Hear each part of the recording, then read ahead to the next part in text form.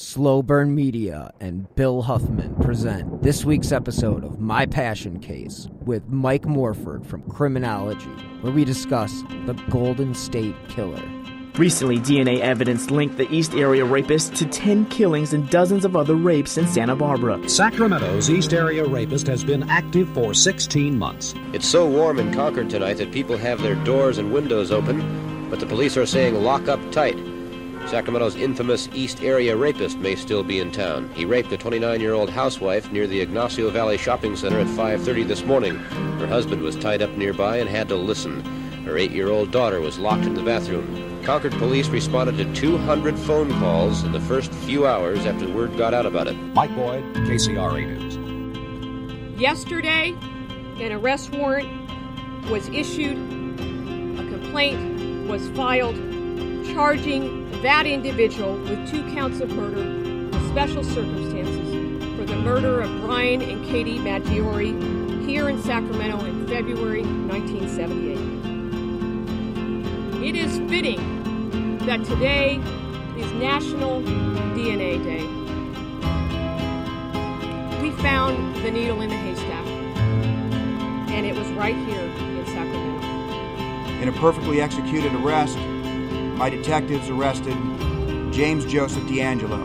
The young victim was attacked in her Rancho San Miguel home. Police are urging everyone in the Concord, Walnut Creek, and San Ramon area to be on the lookout and to report strangers in their neighborhoods who seem to be just hanging around or displaying any other suspicious behavior.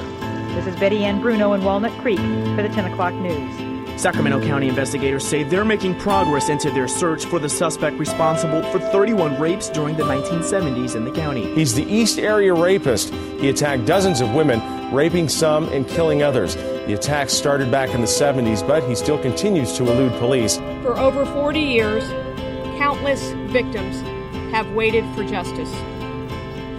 There were upwards of 50 rapes, 12 murders. Crimes that spanned 10 years across at least 10 different counties. The young girl's father and older sister were inside the residence at the time, were unaware of the attack. By late fall, when the East Area Rapist began claiming 2 and 3 victims a month, citizens began buying everything they could think of to protect themselves. Don't panic, because that alters your judgment. All too often we forget about talking about the victims. And today, we at least brought the first step towards closure for those victims of these horrendous crimes. Getting an awful lot of calls, people reporting prowler calls, suspicious circumstances. Some people even turning in their neighbors because they think he might be the rapist. Gun sales are way up, even when calling the local sheriff's office. When all circuits are tied up, the number still rings in an annex and cannot be heard or answered until a line clears. Many of those involved with the case say the East Area Rapist lives within the area where he operates. You're talking about the most prolific serial offender in California history. There are 2 things unknown about the rapist currently terrorizing Sacramento. One is, he has never been caught in a home where there was a man present. The other is, he's never been in a home where there has been a big dog present. He's been called one of the most prolific criminals in our state's history, striking first in Sacramento, and he has never been captured. The FBI and Sacramento County Sheriff's detectives released new sketches, and they upped the reward to $50,000. Teenage girl was raped today in her home in Contra Costa County, and though officials are not saying it was the work of the East Area Rapist, they do say the crime was committed in his style. With this guy, the next rape could be anywhere. You've heard of this guy, Richard Ramirez, the Night Stalker.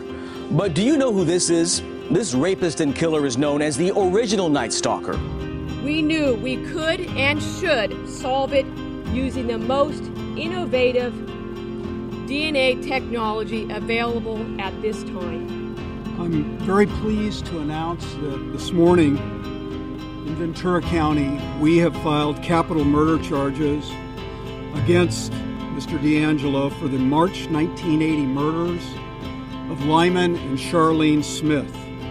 Let me first by saying this. The answer has always been in Sacramento. He was wearing some type of a mask or a hood. Well, he's kind of the thing that nightmares are made of. And to this day, he has yet to be found. Hello and welcome to episode 4 of My Passion Case. This week's guest is Mike Morford of the Criminology Podcast, and we are going to discuss the Golden State Killer, as you could tell from the trailer. So I'm not even going to dilly-dally around. We're just going to jump right into the conversation. So here we go. This week on My Passion Case, I am lucky enough to be joined with Mike Morford from Criminology. Thank you much for joining the show. Thanks for having me, Bill. This week's passion case, I left obviously up to you to choose. So what has been your passion case that you chose to discuss this week? Probably the biggest passion case that I've recently had was the Golden State Killer. And what is it about the Golden State Killer that brought you or fascinates you? Because, I mean, I think it's one of those cases that fascinates so many people that, you know, somebody of your magnitude, it's easy to get into, but it's very interesting for people who may not know or may be a layman to the case. Give me a little layout of what exactly happened. Well, the Golden State Killer case, as it's come to be known, started out locally in the Sacramento area in the mid-'70s as a series of unsolved rapes. And from there, it progressed through different areas of California and went down to Southern California, and the rapist became a full-fledged serial killer. And by the time it was all said and done, he had committed hundreds of break-ins, burglaries, assaults, rapes, and over a dozen murders. So, and to see how many times he did it and got away with it repeatedly using the same very specific methods time and time again, it's just mind-boggling to know that he was able to do it that many times. And I think that's what draws me to the case. What time frame was this going on? So in 1976, the East Area Rapist in Sacramento got started. But before that, back in 1974, there was a series of home break-ins, not so much rapes, but home break-ins in Visalia, California. And it's not super close. It's a pretty good distance away. But the MOs were different. The descriptions of the person doing those break-ins were different. In the Visalia crimes, it was somebody that was focused heavily on getting in houses, going through people's stuff, stealing things, going through their personal belongings. And they were very, prolific doing it. And sort of the same way the East Area Rapist was prolific in getting into houses in Sacramento. But it wasn't until the arrest of the suspect, Joseph DeAngelo, that those crimes were officially linked through by police. So the Visalia Ransacker, as he was known, and the East Area Rapist and the Golden State Killer were all one and the same. Now, did they have any suspicion at the time that the Visalia Ransacker was connected to any of the other rapes or murders? There were a couple of schools of thought. Some people thought that the East Area Rapist was a totally separate offender. He was described as lean, athletic, whereas the Visalia Ransacker was described as bulky, heavier, thick. Since the crimes sort of overlapped, there's a very short time in between when the Visalia Ransacker break-in stopped and the East Area Rapist attacks started. It was a period of months, and we know now, since they're the same person, that the offender must have gone through some physical transformation because his physique and description was a lot different once he started those rapes. Yeah, so what actually led... So he was the ransacker, and then what made him step up to, becoming a murderer? I think, and, I want to say that we're going to find out at trial. I don't know if that's going to happen. I hope it does, but I somehow don't think he's going to make it. But I don't know that we'll ever know, other than, we see a lot of times in some of these predators, these offenders, that they have this evolution of, it starts out as peeping Tom, and then they want to push a little further and they want to go inside the house, and then they want to, go through a woman's undergarments, and then they just keep pushing it, and then sooner or later that thrill isn't enough and they have to take the next step. And I think, as we see in some of the crimes where he moved down to Southern California especially, the first couple he attacked down there, he was mumbling, "I'm going to kill him, I'm going to kill him, I'm going to kill him." And that's what prompted the couple to fight back and escape, because he was mumbling, "I'm going to kill them." He kept saying it over and over to himself, like he was getting the courage up to do it. And they fought for their lives and took off and escaped. After that, none of his victims lived. So, I think we just see this evolution of a warped mind just disintegrating as it goes along through the series. So back to like Visalia and, D'Angelo himself, like, was there questions at the time that this person may be somebody in law enforcement?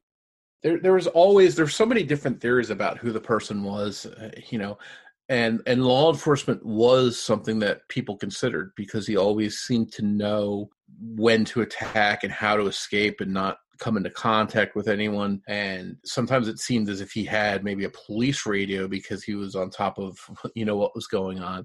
And to do that many attacks and never really come close to getting caught is pretty amazing. And down in Southern California, probably the closest he ever came to getting caught was during the attack where he got away, the couple that escaped. He was actually chased on a bike because their neighbor happened to be an FBI agent, and he chased him for a couple blocks, and he escaped on a bike and was able to elude him. But there weren't many instances where he was close to being caught. That was one of them. And in most of the cases, just about all of them, they never saw what he looked like. So he had that going for him too, because he always wore a mask and nobody was able to see him. Ironically, in Visalia, probably one of the things that scared him away from there early on in 70, before he became an East Area Rapist, was that a police officer named Bill McGowan was staking out the area at night because this guy was so prolific. He was striking almost nightly. So they started doing these nightly stakeouts. And this Officer McGowan spotted someone creeping around one night and pulled his flashlight, pulled his gun, and told him to freeze. And he sees this guy standing there without a mask on. And he throws his hands up and says, "Please don't shoot me. Don't hurt me." And, the officer lets his guard down for a split second. And the Visalia ransacker pulls a gun and shoots at him. And luckily, the officer survived, but it shattered his flashlight and he got glass in his eye, and the ransacker was able to escape on foot. But between that and a murder happened there too during an abduction of a young girl. Her father was a man named Claude Snelling, and he tried to abduct a girl and get her out of her bedroom, which is the first confirmed time that attacker physically harmed somebody and tried to pull them out of a house. And Claude Snelling tried to stop it, and he was shot in the process. So between the shooting of the police officer and the murder of Claude Snelling, I think that's what prompted him to get out of that area and leave. And then months later, we see the Sacramento activity starting, and Visalia comes to an end. So, he definitely does seem to evolve as, his crimes. It makes you wonder, what was he getting the high from? Was he getting the high from breaking in, or was it the high from the control? I mean, how do you feel about that? I think it was all of the above. I think, when they look at people like this, they'll tell you that, hey, it started out as I just had this urge to spy on these people, and then I just wanted to go in, and then, sooner or later that what they're getting, the satisfaction they're getting from that isn't enough. And then they have to do the next thing that excites them, and it slowly progresses until, I want to dominate this victim and make her husband or her significant other watch helplessly as I do this. And then it becomes about the power. And we see that going along. He's in that control, and that seems to be what dominates his fantasy and his desires, to be in control and inflict fear on these people. Well, I kind of recall, and I don't know if this was just something that was rumored, but that he actually attacked somebody who had spoken up about protecting his wife, and he kind of returned and attacked his wife and him, and kind of put them in that position. Do you remember that? Yeah, so they had these town hall meetings where, they were warning the town, hey, here's what you can do to defend yourself. And it sounded, the police were telling what's going on, and it sounded so implausible to many people that one of the men in the crowd stood up and said, I just don't believe that if someone came in my house in the middle of the night, I'd protect my wife. There's no way he's going to gain entry into my house and attack my wife and me let him get away with it. Well, months later, that couple was attacked and his wife was raped. So I think it was clear that, unless it was just a really amazing coincidence, that the offender was in that meeting and heard and saw that and followed him and put that on his list of houses that he was going to target. Yeah, because this isn't like technology back then. You had to be there to hear that. It wasn't something that was getting reported necessarily in the news. And so, okay, so he, as far as DeAngelo goes, what led him to, like, he was a police officer, but where was he working and what led him to being not a police officer? So he had taken some courses, some college courses in the Sacramento area. Then he transferred out towards the Visalia area, and he was in the adjoining town. He wasn't a Visalia police officer. The name's escaping me right now. But the next town over, he was a police officer. And then he transferred back towards Sacramento, towards the Auburn area, and he was a police officer there. What's interesting is he transferred there after the Visalia ransacker crimes stopped. So it seems like he wanted to distance himself from the Visalia crimes and get a fresh start over in Auburn, which is what he did. Did they actually have him on any suspect list when they eventually did arrest him? I mean, were they able to look back and go, oh, you know what? We actually interviewed him.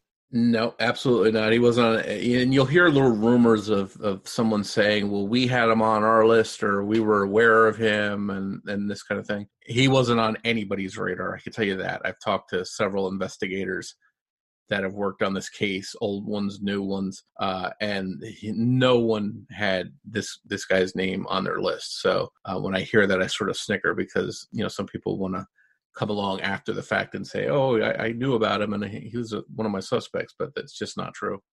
Yeah, I think that's going to go for a lot of different cases that have remained unsolved. If they do get solved, I think that a lot of people will pretend to fit a square peg into a round hole and say, oh, yeah, that was me. I figured that out long ago, but I didn't get the due process. But the case itself, I mean, the Golden State Killer, I mean, he hasn't been trial hasn't occurred yet. Yeah, and at this point, who knows when it's gonna? I mean, I've heard 2 years, I've heard 5 years. I mean, he's 74 years old almost, I think. So, and he's looking very, very frail. He's lost a lot of weight since he's been in prison. So I honestly don't know if he'll make it to trial, which is a shame, because I just, maybe we'll find out some details that are missing in a trial. But in my personal feeling, and I've thought this before he was ever caught, that if he was caught, he would not share any details, because he's a coward. You could tell by his crimes of breaking into a house at night while someone was sleeping, shining a light on them when they're just 100% asleep and vulnerable. It takes a certain kind of coward to do that. So I always felt that whoever the killer was, he was a coward. And DeAngelo, it makes sense that he's not saying anything, and he's probably not going to say anything. I just think he's a coward at heart, and it's showing now, and he'll take whatever secrets to the grave that he has. You just think he's just kind of given up, and he's accepted the fact that, well, they've caught me. I'm done, and I'm not going to say anything. I think so. I think, again, because I think he's a coward. He has kids. He has an estranged wife. He does have some family, and I think he has grandkids. So maybe part of it's shame or embarrassment. But again, as the kind of person that he was, he may not feel shame or embarrassment. I don't know. He's not talking, so I don't think anybody really knows what he feels. But, I just think that he doesn't want to own up and take credit for raping. He raped girls as young as 12 years old.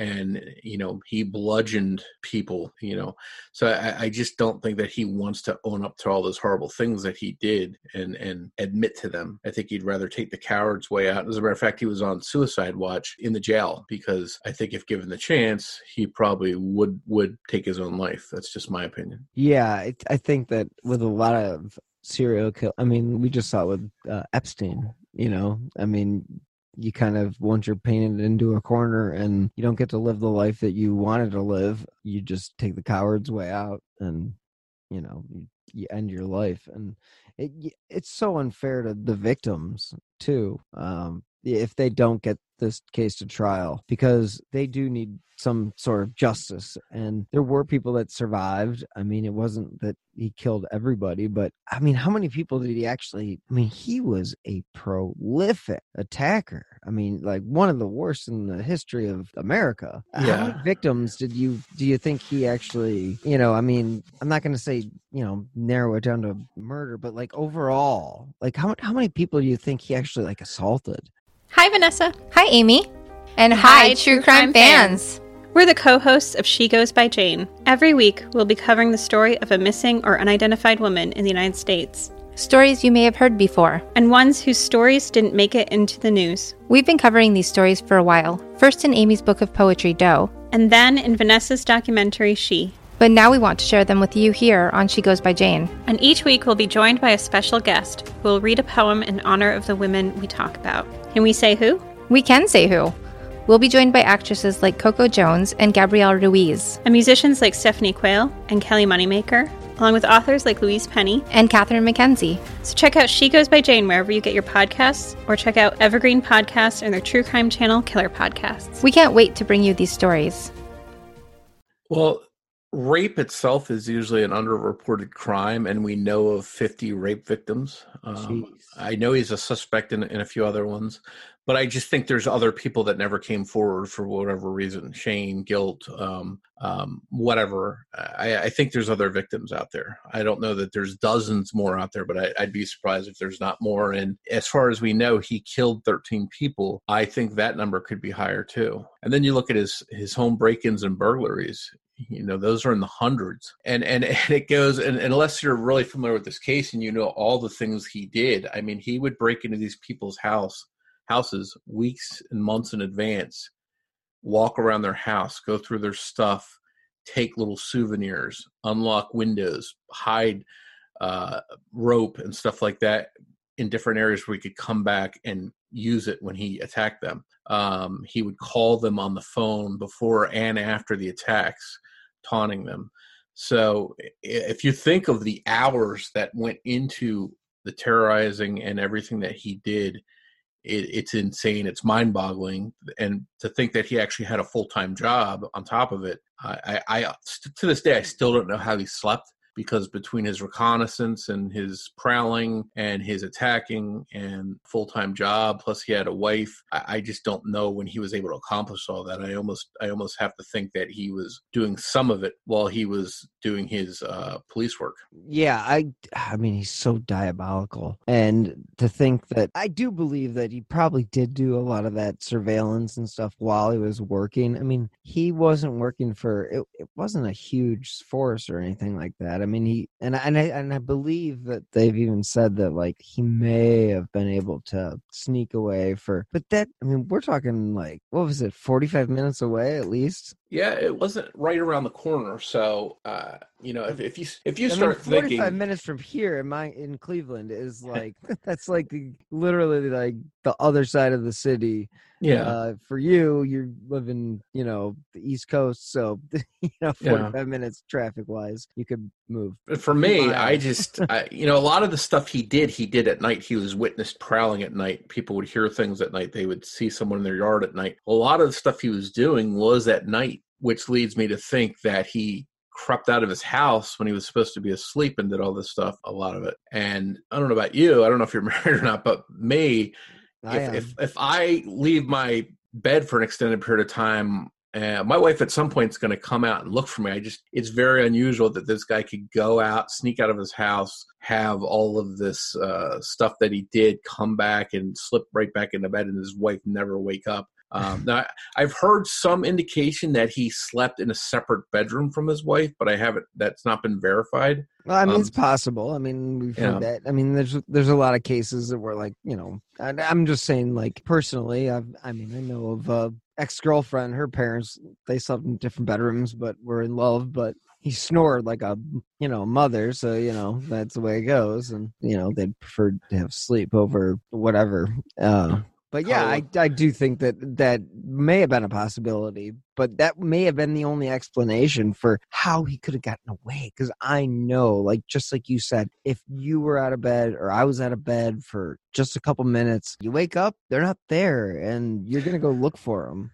It just, to me, you know, I could see getting away with it once or twice, but sure, if you're doing it every night, it's mind-boggling to think that he could get away with it. And I wonder, and again, this is just speculation on my part, I don't know any inside information, But I have to wonder if his wife ever caught him coming in or going out at night. She hasn't gone public and talked about it, as far as I know, anywhere. So if it went to trial and she testified, and I guess as a spouse, even though they're estranged, I don't know that she can be compelled to testify against him. But I think actually she just recently divorced him, if I remember correctly. So maybe that doesn't apply anymore. But I almost have to wonder if she somehow had some knowledge that he was going out, and maybe he told her a story. Maybe she thought he was running around on her with another woman. I don't know, but I just find it hard that he could go out that many times and never be caught by his wife. Seems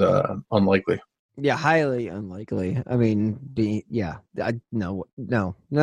There's too much there. I mean, with the amount of attacks, the amount of reconnaissance, the amount of, oh God, I mean, you name it. I mean, there's just no way that she could have possibly not known that he was out of the house, at least. I mean, just comes with being married, but like, how much leeway are you going to give your husband? And like, all of a sudden, all these people start showing up dead. Like, I don't know. Maybe you start questioning things. Yeah, and who knows? It may be something where he was dominant over her. She feared for him. I don't know. I'm just trying to make guesses. And maybe she learned from him, don't question me, don't ask where I'm at. And maybe she feared him and he sort of controlled her that way. I don't know. But again, I can't see him going out that many times on a routine basis and never being caught. And then on top of it, when did the guy sleep? The guy is a human being. He has to sleep at some point. Right. Whether it's 3 hours a night, 4 hours, he has to sleep at some point. So if you look at his job he's doing, you look at he's spending time, whatever time he's spending with his family, he's doing all this stuff at night. At some point, he has to sleep. And I'm still wondering when he slept. And maybe it was in the police car when he was supposed to be, clocking people behind a sign with a radar gun. Maybe he was just sitting there sleeping. I don't know. But that part is real puzzling to me. Yeah, I used to work for a investigative producer for one of the local news stations here in Cleveland. And that was like one of our jobs was to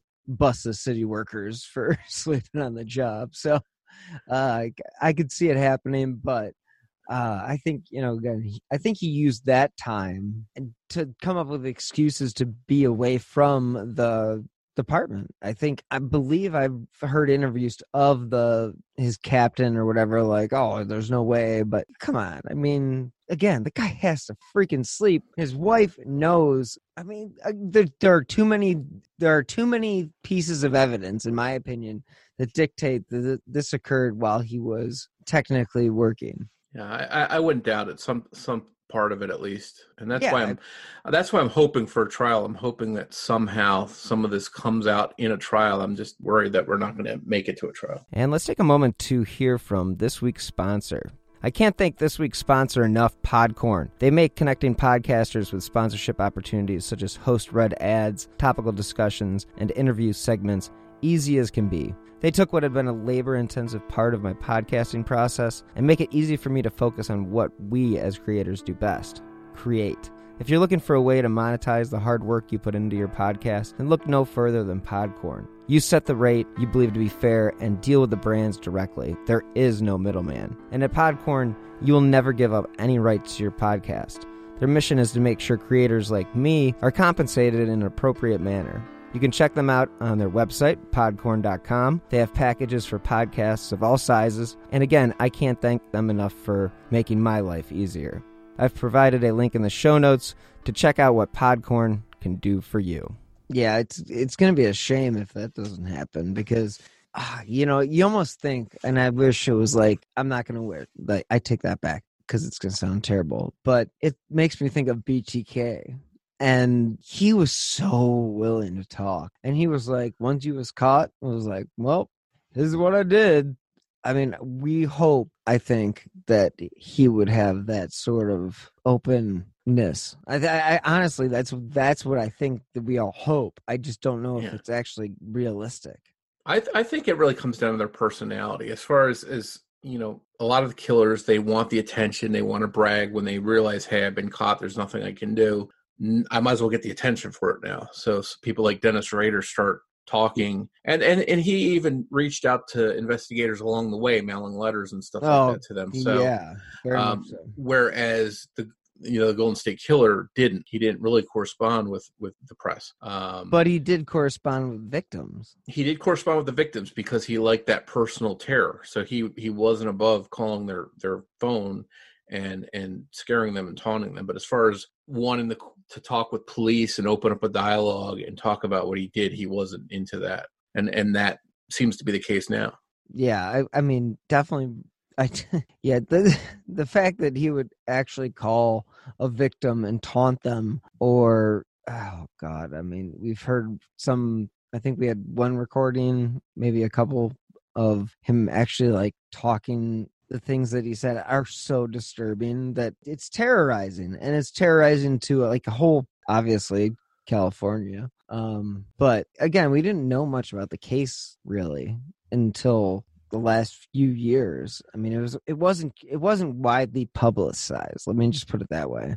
At least I wasn't cognizant of it because they didn't piece together the fact that they were all together until what year? What was it that they actually did that? It was the DNA testing that was back in the 90s when they confirmed that, when they first started doing DNA and realized that, hey, we've got this rapist is also this killer. But you're right, there were people in California that didn't, up until 3 years ago, had never heard of the case, because in Sacramento, for example, he was known as the East Area Rapist. In Goleta, down near Santa Barbara, he was known as the Creek Stalker, the Creek Killer. I haven't heard that one yet. Yeah, in Ventura, in Orange County, he was called the Night Stalker. And that was before Richard Ramirez, but to end any of the confusion, they changed it to Original Night Stalker because he was active before Richard Ramirez. So you've got all these different monikers. Yeah, always all over the place. Night Stalker with Richard Ramirez. Exactly. And then you don't have the easy way of science or computers or interactions between departments. They can't easily link these cases together. And it wasn't until Paul Holes from Contra Costa County looked at some old rape kits they had and did some DNA work with them and compared them to DNA from an Orange County crime scene and link the two together, and then it was official at that point. But that's one of the problems with the lack of it. So imagine people in California don't even know about this killer. So people out here across the country, whether you're in Ohio, New Jersey, wherever, they're not going to be as familiar. And I think one of the things that really helped solidify that this stuff happened and this one offender did it was when Michelle McNamara coined him the Golden State Killer. Yeah. That sort of gave it one name, and people started using that and running with it, and it made it much easier to understand, hey, this is one person, he did this, and this, and we put it all under this umbrella of Golden State Killer, and that's really helped people understand it. So I think over the last couple of years, that's really gotten traction, and that's why the case is so widely known now. I totally agree. I mean, if it wasn't for her and her understanding of the fact that, okay, he's called this, that, and the other, how the fuck are anybody going to, pardon my French, but how the hell is anybody going to think about who this person actually is? I mean, they weren't great names to begin with. And like you had mentioned, Richard Ramirez, I mean, in the 80s, he stole the Night Stalker, name. So people weren't thinking this guy's the Night Stalker. If it wasn't for her, I don't know if, I mean, obviously it's the investigators that solved the case, but it was her that gave him the moniker of the Golden State Killer that really did help. And I have to say, from Ohio, being a Cleveland person, that was one of those moments where I was like, wait. This guy did this and that and the other? Are you flipping kidding me? And we had never heard about this guy before? It didn't make sense. And it's weird because, I had worked a lot on the Zodiac case in California, and I would periodically bump into East Area Rapist discussion or Original Night Stalker discussion, and I would, not that they were the same person because they weren't, but I would just it was like a parallel track. And I had corresponded a little bit with Michelle McNamara, and she had me on a guest on an old radio show that she had, and we started corresponding a little bit about some different cases that we were interested in. And she knew I did a lot of a lot of hardcore, in-depth stuff with the Zodiac case. Mm-hmm. And she told me one day that she was really doing a deep dive into this Golden State Killer case, and it was consuming her. And she asked if I'd have any interest in sort of jumping into it the way I had with Zodiac. At the time, I was just too wrapped up in the Zodiac case to have the extra time. And then unfortunately she wound up dying, I think, a year or two after I initially, heard from her about that. So at that point I sort of became, I said, well, I feel bad that she's gone, and she was the biggest voice for this case. I hope somebody picks up the slack and keeps talking about it. And that's when I decided to jump into the case myself.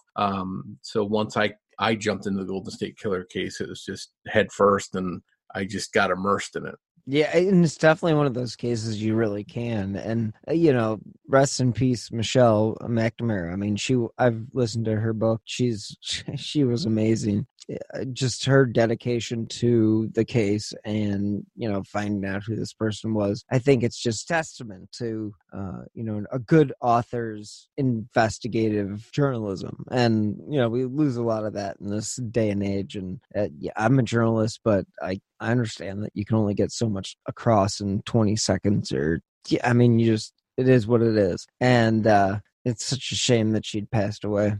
Yeah, I think she would have really enjoyed seeing the arrest and learning more about him and stuff. So that's definitely and then just she was so young. There's no reason for it. Yeah. I mean, no good reason, at least in my opinion. I mean, it wasn't some.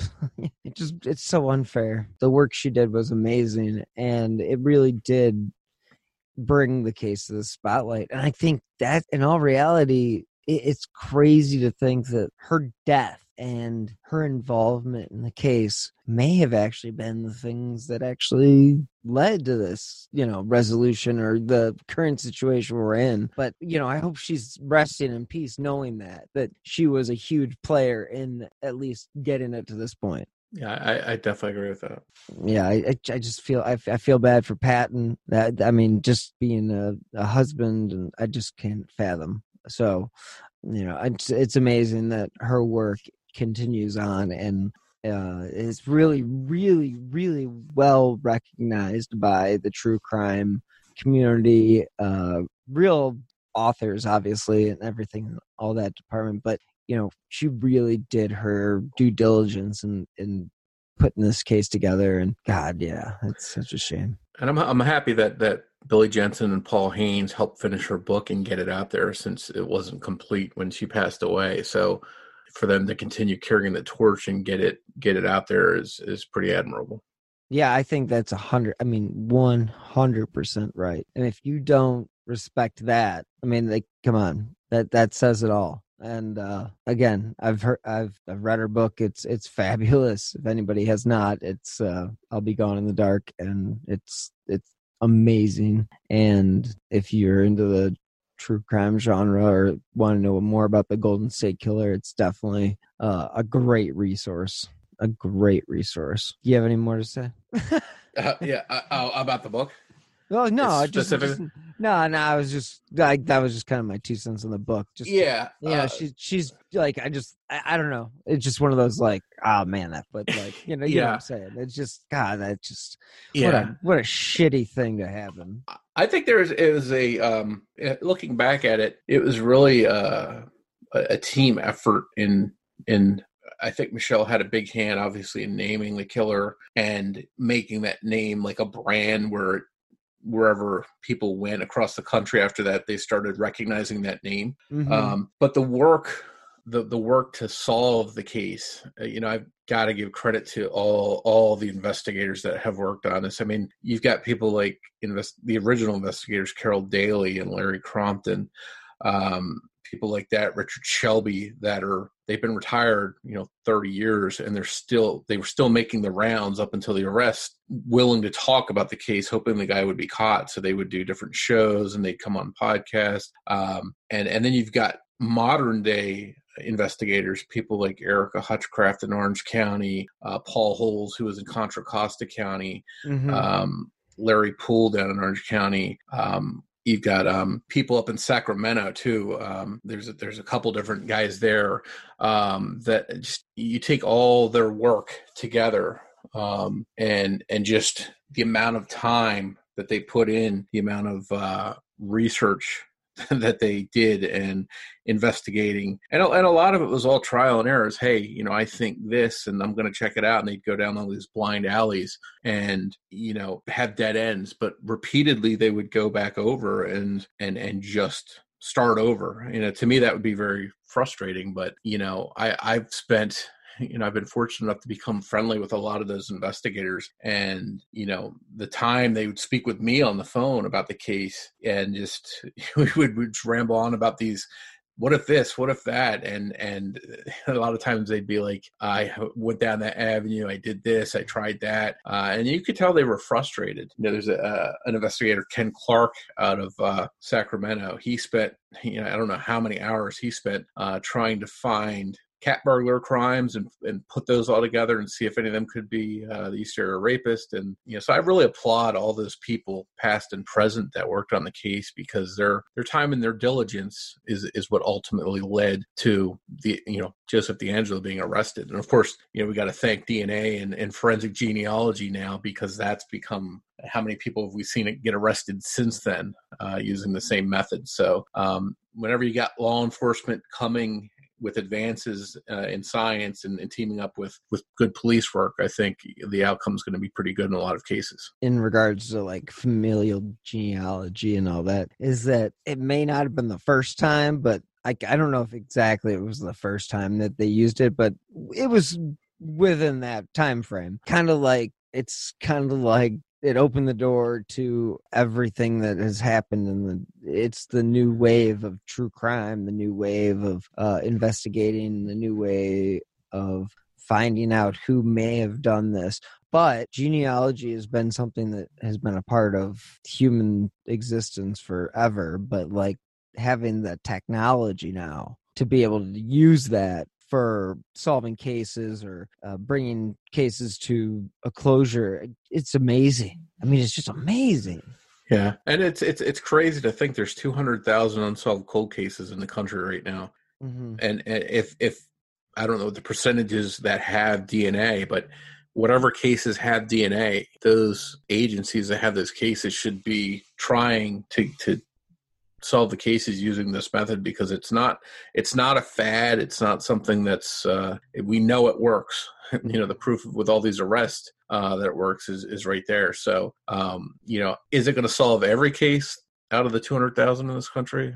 Definitely not. But if it can solve a lot of the cases and bring, you know, answers to a lot of these families that have been waiting for it, then it's in my opinion, it's something that's worth doing. Yeah, I recently did a 5-parter with Bill Thomas from the Colonial Parkway murders, and he's, you know, a big proponent for all the genealogy, and it is one of those amazing technologies that can be used. And thank you for the Golden State Killer in that regard, that makes this door open to other cases that, you know, again, like you said, it's not going to solve every single unsolved case, but if it closes some of them, hell, that's a lot of progress. And that's taking what we have as technology in 2019 and using it the right way. And there are so many cases out there that haven't been run through that that testing system, or you know what I'm talking about. Like, it's just, I think we're just all waiting for that to happen, where it's just easy to, like, the technology, you can just kind of put it through this, you know, the system and like a conveyor belt and you know, hey, here you go. Here's Jim Schmim, you know, like that's probably the condensed version of it. But yeah, I mean, it essentially let's put it this way. That's the Jurassic Park. That's the Jurassic Park version of genealogy and DNA. Yeah, I mean, but for all intents and purposes, yeah, you're going to upload a data from a profile into a database, and you're going to find likely relatives, and then you're going to find the closest relatives, and then you're going to start narrowing them down and building family trees. Right. And so it's definitely a lot of work. It's not put it in a computer and a second later it spits out a name. That would be great. But, No. there's a lot of good people that are doing that kind of work. C.C. Moore and Colleen Fitzpatrick are two people that are having a hand in solving all these cases and identifying previously unidentified remains of people. So I think it's just the way going future is just going to be one more tool that police can use to help a lot of families. Yeah, I think it's definitely a new technology that they can add to their toolbox, and I think we can all be confident, or at least hopeful, that it can lead to resolutions in older cases as well. I mean, in the newer cases, it's like, with like the digital footprint, come on, give me a break. We know where everybody is pretty much any time of the day. Yeah. Just one more tool to help solve some cases. Yeah. So, that's really awesome. So, do you have any final thoughts on the Golden State Killer and DeAngelo, since, he hasn't been brought to trial, but hopefully he will be? So you have Joseph DeAngelo in custody, but he hasn't been brought to trial. Do you have any final thoughts on what's going on with the case? Well, it's all about if it makes it to trial and how soon that happens. I know the victims, the survivors, and the family members all want to be there and hear what happened and learn the truth. And, I've come to be good friends with a lot of the people associated with this case. And I think they've waited for so long, they deserve the truth. But I also think that if it didn't go to trial, I just feel that some of them are at peace now, just knowing who did it, even if they don't get the rest of those answers about why and how. I've just noticed that some of them seem like some kind of calm has come to them. Just knowing who did it, I think, has been a relief in many ways. But obviously, we still want to know what made him tick and how he did stuff, and maybe they can learn from that to stop people in the future that are like him. Yeah, I think some of the stuff in trial, if it doesn't go to trial, he pleads out or whatever. Unnecessary. We don't need to know the exact details. If it's something that they get an opportunity, not to give Mindhunter advertisement here, but if they do get to investigate a little bit further into his psyche and what made him tick and why he did what he did, I think that is, at the end of the day, going to be the most valuable thing out of his apprehension. Other than closure for every single one of those victims, I think if we can learn something about this, about what drives you to do something so off the wall, but still maintain a job, still maintain a family, it's very much BTK style or BTK. I just think it could help maybe future cases. No doubt. There's so many people doing bad stuff like this, and if learning from somebody like him helps stop some of those people, then it's a good thing. Yeah, and I hope that once you're caught, you just kind of give it up.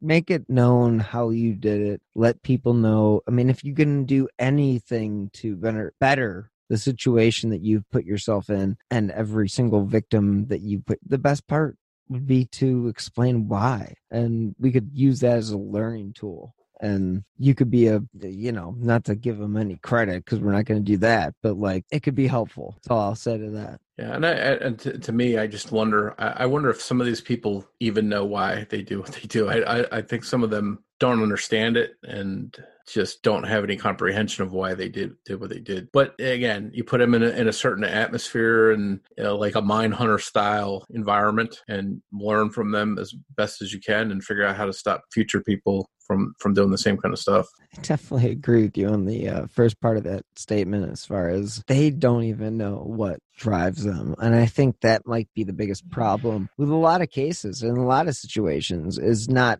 necessarily understanding why it is that they act the way that they do. It's just, it is what it is. If you're insane, I don't even know if it's insane, if that's just too much of a catch-all. It's unfair to say, but these freaking people are doing what they're doing, but maybe they don't know why they're doing what they're doing.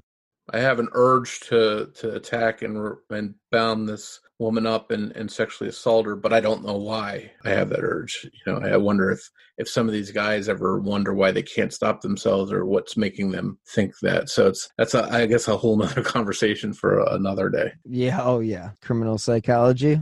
Yeah. I'm on board. So Mike, thank you so much for joining me this week on My Passion Case. I think that your insight into the Golden State Killer is invaluable, and your show is fabulous. And if listeners would like to check out your show, where would they be able to find it? Well, you can find Criminology, the podcast itself, on any podcatcher, any pod player that you listen to podcast on. If you're looking for the Golden State Killer series in particular, all of our older shows, older than 6 months, are on Stitcher Premium on that app, and the Golden State Killer season is on there as well. But the Stitcher Premium, you get a 30-day free trial with. So not saying to go over there, use the trial and then bail, but they've got a lot of great content, and our entire series is on there. So if you want to check that out, you can. And we've got interviews on there with lots of the victims, survivors, police, different witnesses, and a lot of good insights into the case using some of the actual police files and reports that were supplied to us by law enforcement. So if you'd really like a deep dive on it, definitely check it out. We've had a lot of people tell us they really love that season, and it's been in particular one of my favorites too. Awesome. Yeah, all my listeners love a deep dive. So that is a fabulous recommendation. And again, thank you so much for joining me on My Passion Case. And thank you again. I appreciate it, Bill. Thanks. All right, now I'm going to stop recording. Okay. Thank you so much again for tuning in to another episode of My Passion Case. And thank you again to Mike Morford of the Criminology Podcast. I'll provide a link to his show in the episode notes, or just search for it wherever you get your favorite podcasts. I'll be dropping new episodes every Monday wherever you get your favorite shows. And if you enjoy My Passion Case, you can help support the show by clicking on the donate button on the right-hand side of slowburnmedia.com.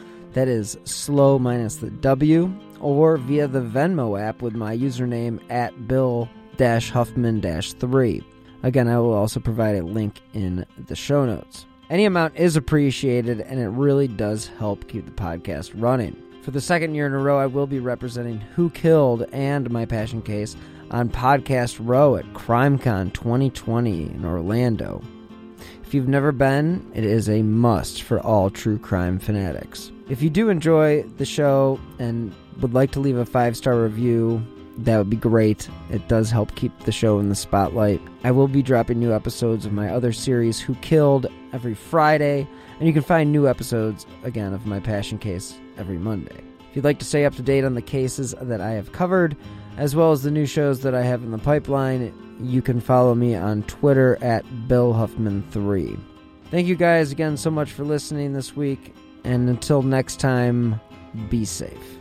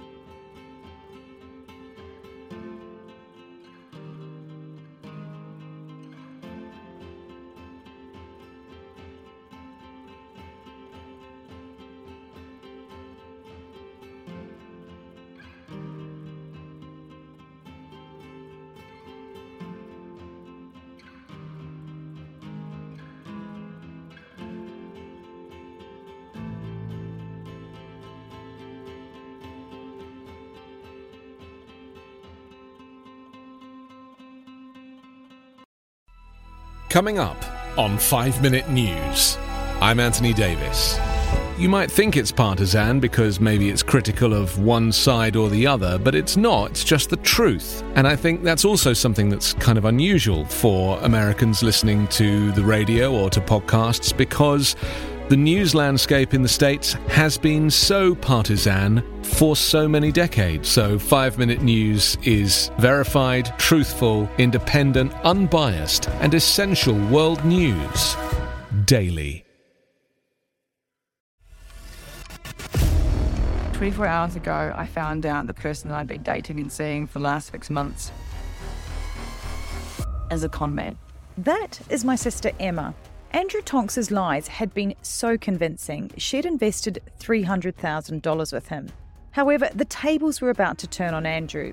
What he didn't know was that Emma had discovered his real identity. But to get any chance of justice, Emma had to act like it was business as usual.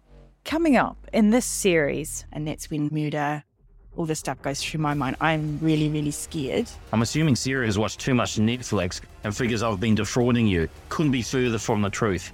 That's what this was, a real-life story that seems so unbelievable, but it was actually true. A true story that all starts with one simple swipe to the right. I'm Sarah Ferris. And I'm Emma Ferris, and this is my story, Conning the Con.